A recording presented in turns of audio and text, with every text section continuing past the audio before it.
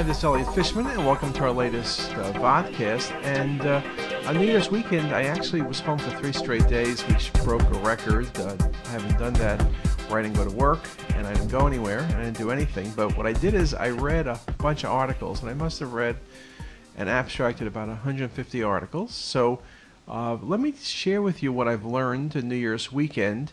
And what I did is I looked at some of the things I read and I put it in a question format. There are a lot of interesting things that have been published lately, so there's a number of different topics I'm going to cover probably this week and next.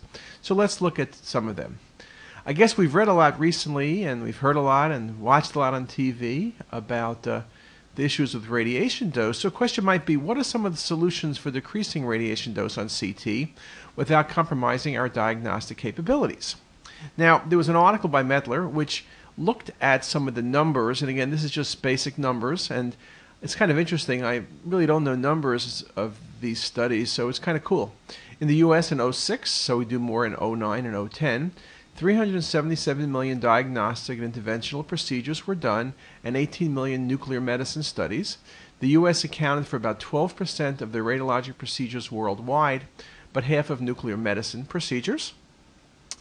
And the worldwide estimates from 2000 to 2007 indicated about 3.6 billion medical procedures with ionizing radiation were done, the majority being diagnostic, but you see dental and nuclear medicine, and that just gives you a number annually. So worldwide, there are a lot of x-rays being done. And we also note, and this has been one of the comments surely in terms of the articles that have looked at radiation issues in terms of CT, that the per capita annual effective dose for medical procedures has increased from about 0.5 millisieverts in 1980 when CT was first getting started to about 3 millisieverts today. So there is definitely some change. Remember, 5 millisieverts is background, which everybody does get. Now, the question is, how do we minimize the dose patients have and yet still get quality studies? So there's 2 things that have been looked at that really will impact things we do. One of them I've spoken about briefly before is dual energy. Now what dual energy does is it allows you to do a number of things. One is the fact that with dual energy imaging, there's several articles being written that you can subtract the iodine from a contrast enhanced image and make a virtual non-contrast study. And if you could do that, of course, in stone studies, in patients with stents, even in liver imaging, you could save one acquisition, so you can indeed save dose. Now, with dual energy, depending on how the process was done in the past and on some systems like this volume dual energy software, radiation doses were higher with dual energy than with single source. However, if you use the virtual non-contrast, you would indeed save dose. And now the newest scanners, for example, the flash using dual energy, is basically dose neutral on the acquisition side. So surely if you did a virtual non-contrast, you would save a lot of energy. The virtual dual energy, which is typically the GE, works by switching between 80 and 140 kVp rapidly with each gantry rotation, operating in cine mode. This allows a conventional single-source scanner to produce 2 different kilovoltage energies nearly simultaneously. Remember that the other way of doing dual energy is sort of the Siemens way: 2 X-ray tubes, they're dual-source scanners, one typically running at 80, one running at 140, or maybe 100 versus 140. So there's 2 different ways of doing dual energy, but as long as dual energy does work, it has a potential for really decreasing dose. For example, in a kidney study, maybe by 25 to 30% just by not doing that non-contrast scan. Okay? The second thing that you're going to hear a lot of is this iterative reconstruction, IR. And basically what you're doing in this situation is, if you think about it this way, the reason we give a certain dosage on a CT is we need a certain image quality. The higher dose you give, up to a point, the better the quality. The lower dose, the images get noisy, you can miss information. So the question is, how do you do something about that? How do you lower the dose yet maintain quality? So once again, computers come to the rescue. So what iterative reconstruction does, it post-processes the data and takes what might be, let's say, suboptimal data and makes it into excellent quality data. And there are a number of articles I've read where people predict that perhaps we could even decrease dose 90% without changing image quality. So let me just show you some of the articles that have been published. And the two big groups that are doing this are Siemens and GE. Now here's Harris from Duke, and this is on the GE system. Preliminary results support body dose index reductions of 32 to 65% when adaptive statistical iterative reconstruction is used. Now, of course, this is preliminary results.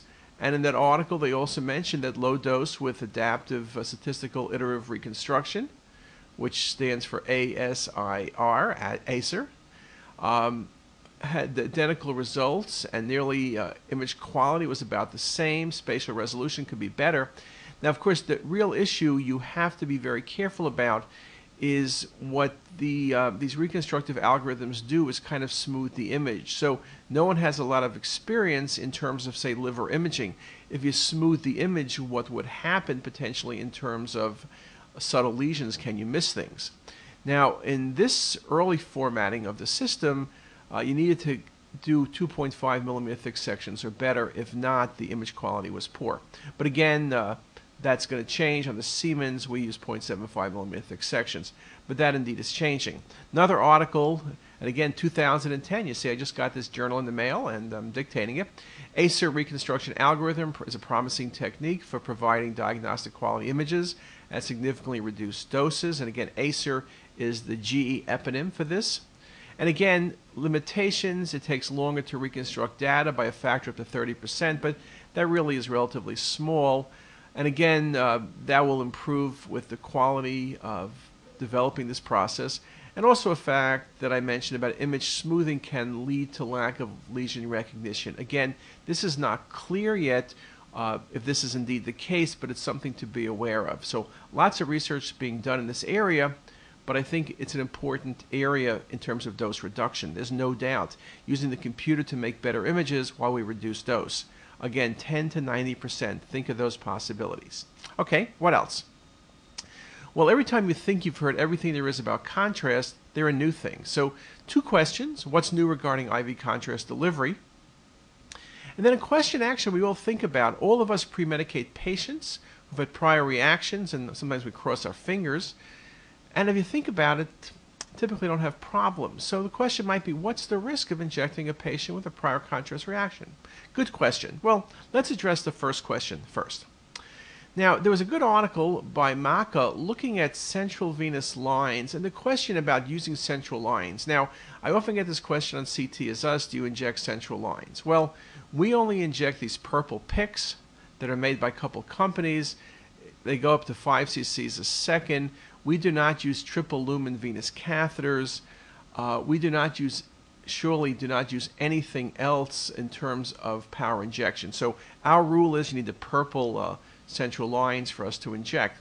But in this article, it did show that there's significant margin for error, that these triple lumen venous catheters, at least the ones that were tested in the study, indeed worked very nicely.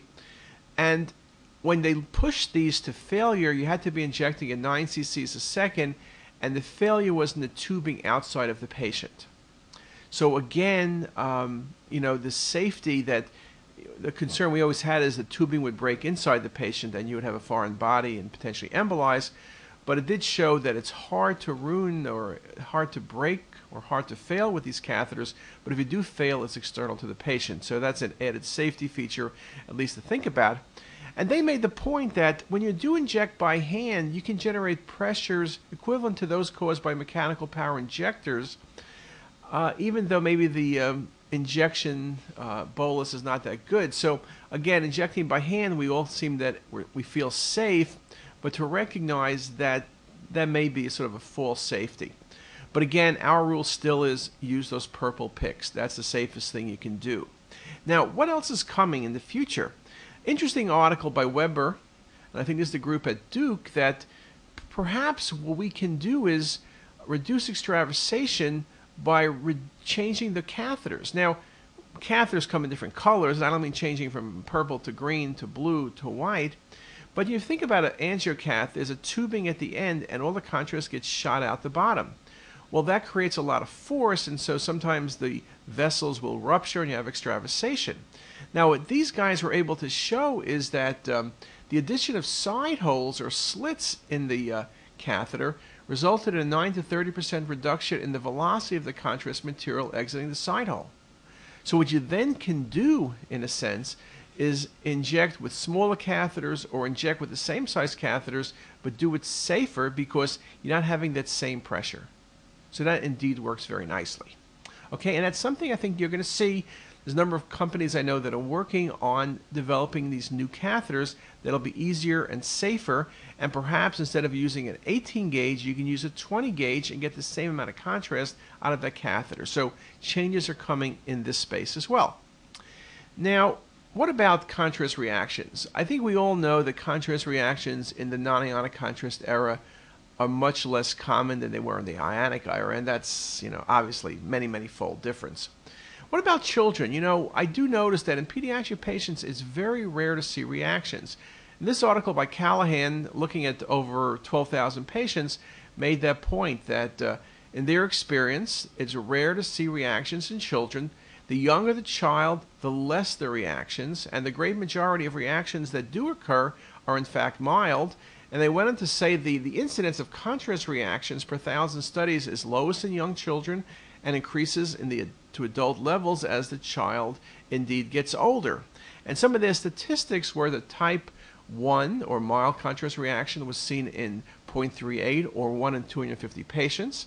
Type 2 moderate was 0.08 or 1 in 1,000, and in their experience there were no severe reactions. So again, we always are concerned with pediatric patients, but you can see that in fact it's safer really than adult patients. So that's kind of good. Now, I mentioned the question before, what about patients who've been pre-medicated? How often do people get what's called a breakthrough reaction? So this is a very nice article by Davenport.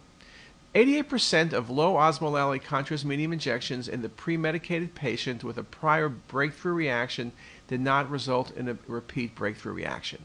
So that means 88% of the time, if you pre-medicate a patient, you're going to have no problem. 12% of the time, patients will have reactions, and I'll talk about that a bit more in a moment, but the great majority of patients are not going to have any second reaction. And what's interesting is what they found is the breakthrough reactions are usually similar in severity to the index reaction, and subsequent contrast medium injections usually do not induce repeat breakthrough reactions, but again, the breakthrough reactions are very similar to the first reaction.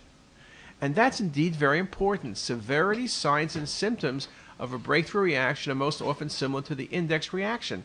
So if a patient had a mild reaction and they're pre-medicated, the odds are they're not going to have a reaction, and in the 12% chance they do, it's going to be very mild. So that indeed is very comforting.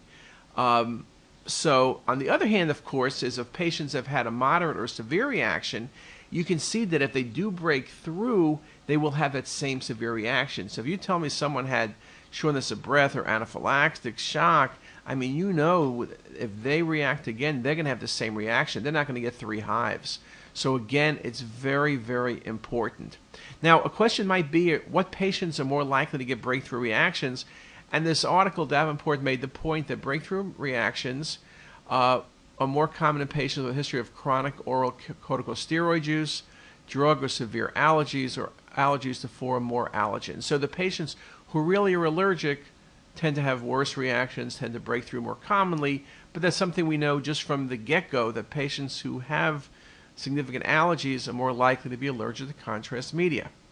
Now, in this article, I did look, what did the authors do to pre-medicate patients? Their pre-medication regimen was 50 milligrams prednisone taken 13, 7, and 1 hour before the imaging study, and 50 milligrams of Benadryl 1 hour before the study.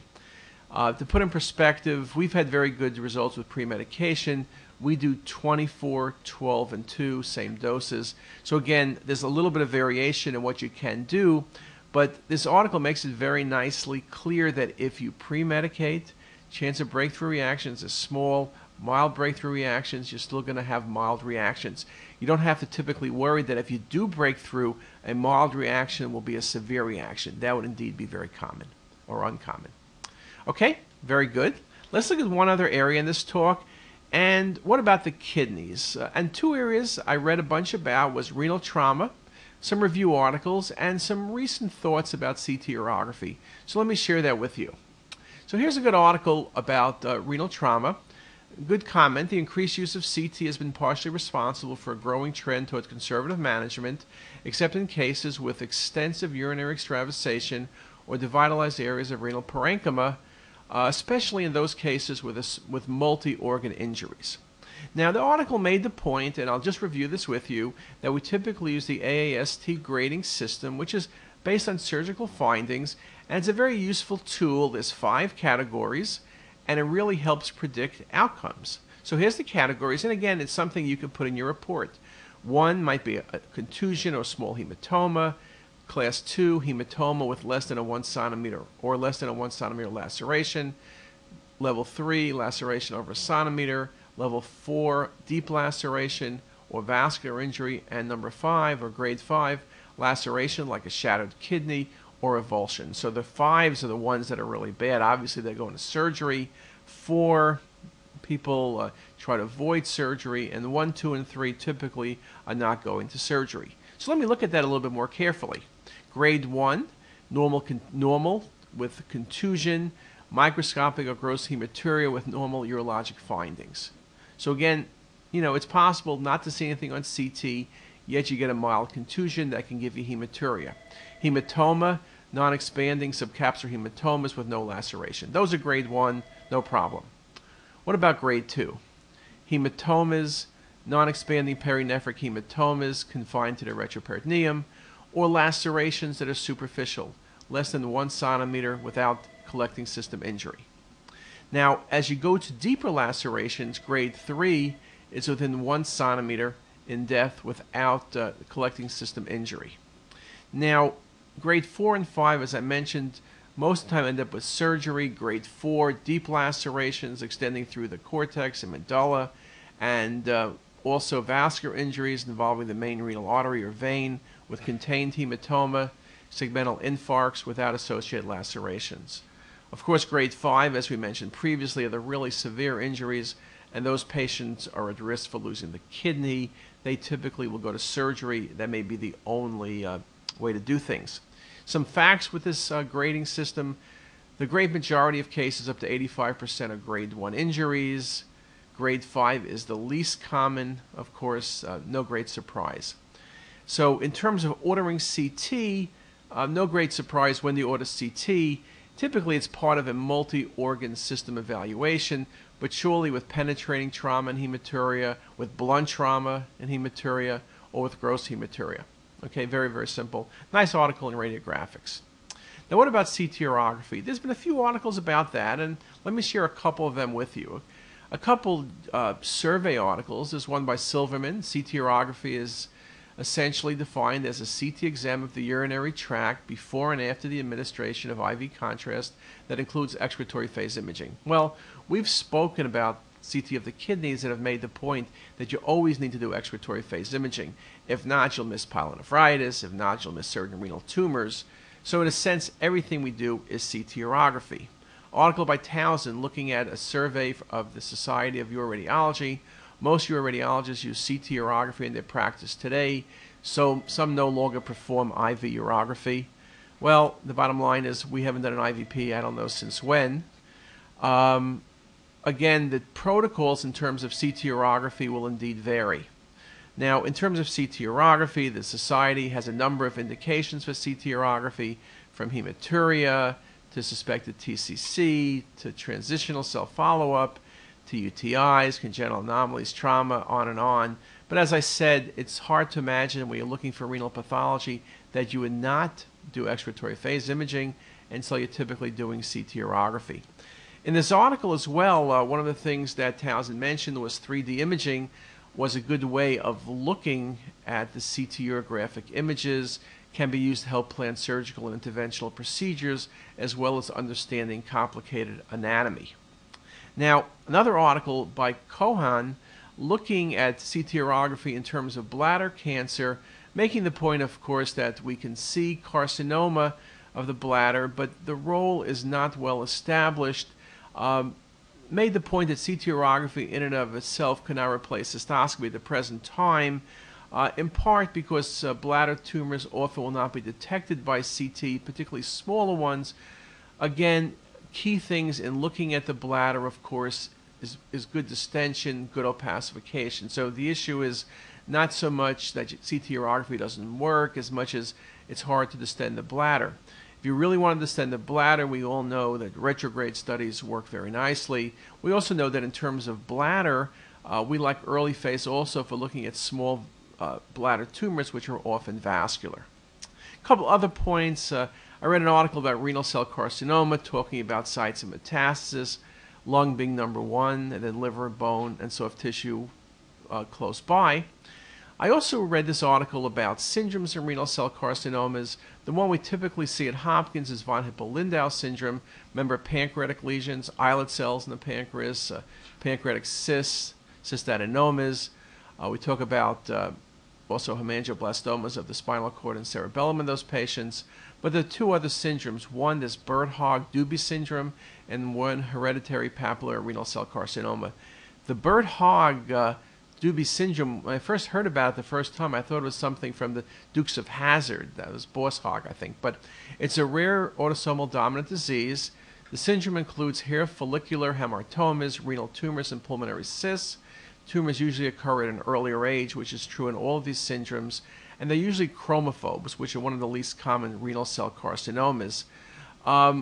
Good article also in terms of the kidneys, in terms of cystic renal lesions. I gave one of these vodcasts a few weeks ago speaking about mixed epithelial and stromal tumors and talked about how it's in the differential of cystic lesions. This article makes the point it's worth looking at. There's some nice images that there's a range of cystic tumors that you can see from clear cell to multilocular cystic nephromas, to MES tumors, to cystic nephromas, to complex benign cystic lesions, that there is some overlap present. There's certain specific findings that allow you to make the diagnosis, but at times it can be more difficult, so it's not always easy. The last thing in terms of kidney I read was this interesting article just looking at stone size, and this article is something we see in many other areas. So this article said that it's easier to see stones in a coronal plane and also get more accurate measurements because sometimes stones are oval, and if you use axial images, they measure 3 millimeters and they measure 5 or 6 millimeters on a coronal. And we speak about the size as predicting whether or not a stone will pass. So stone estimated size is better in the coronal plane that axials can underestimate by 20%. We've made the same comment in pancreatic cystic lesions, IPMNs, where we say under 3 cm you watch, but then sometimes it's 2.5 axial, but 3 coronal. So again, the ability to look at things in a volume is going to change how we think about things.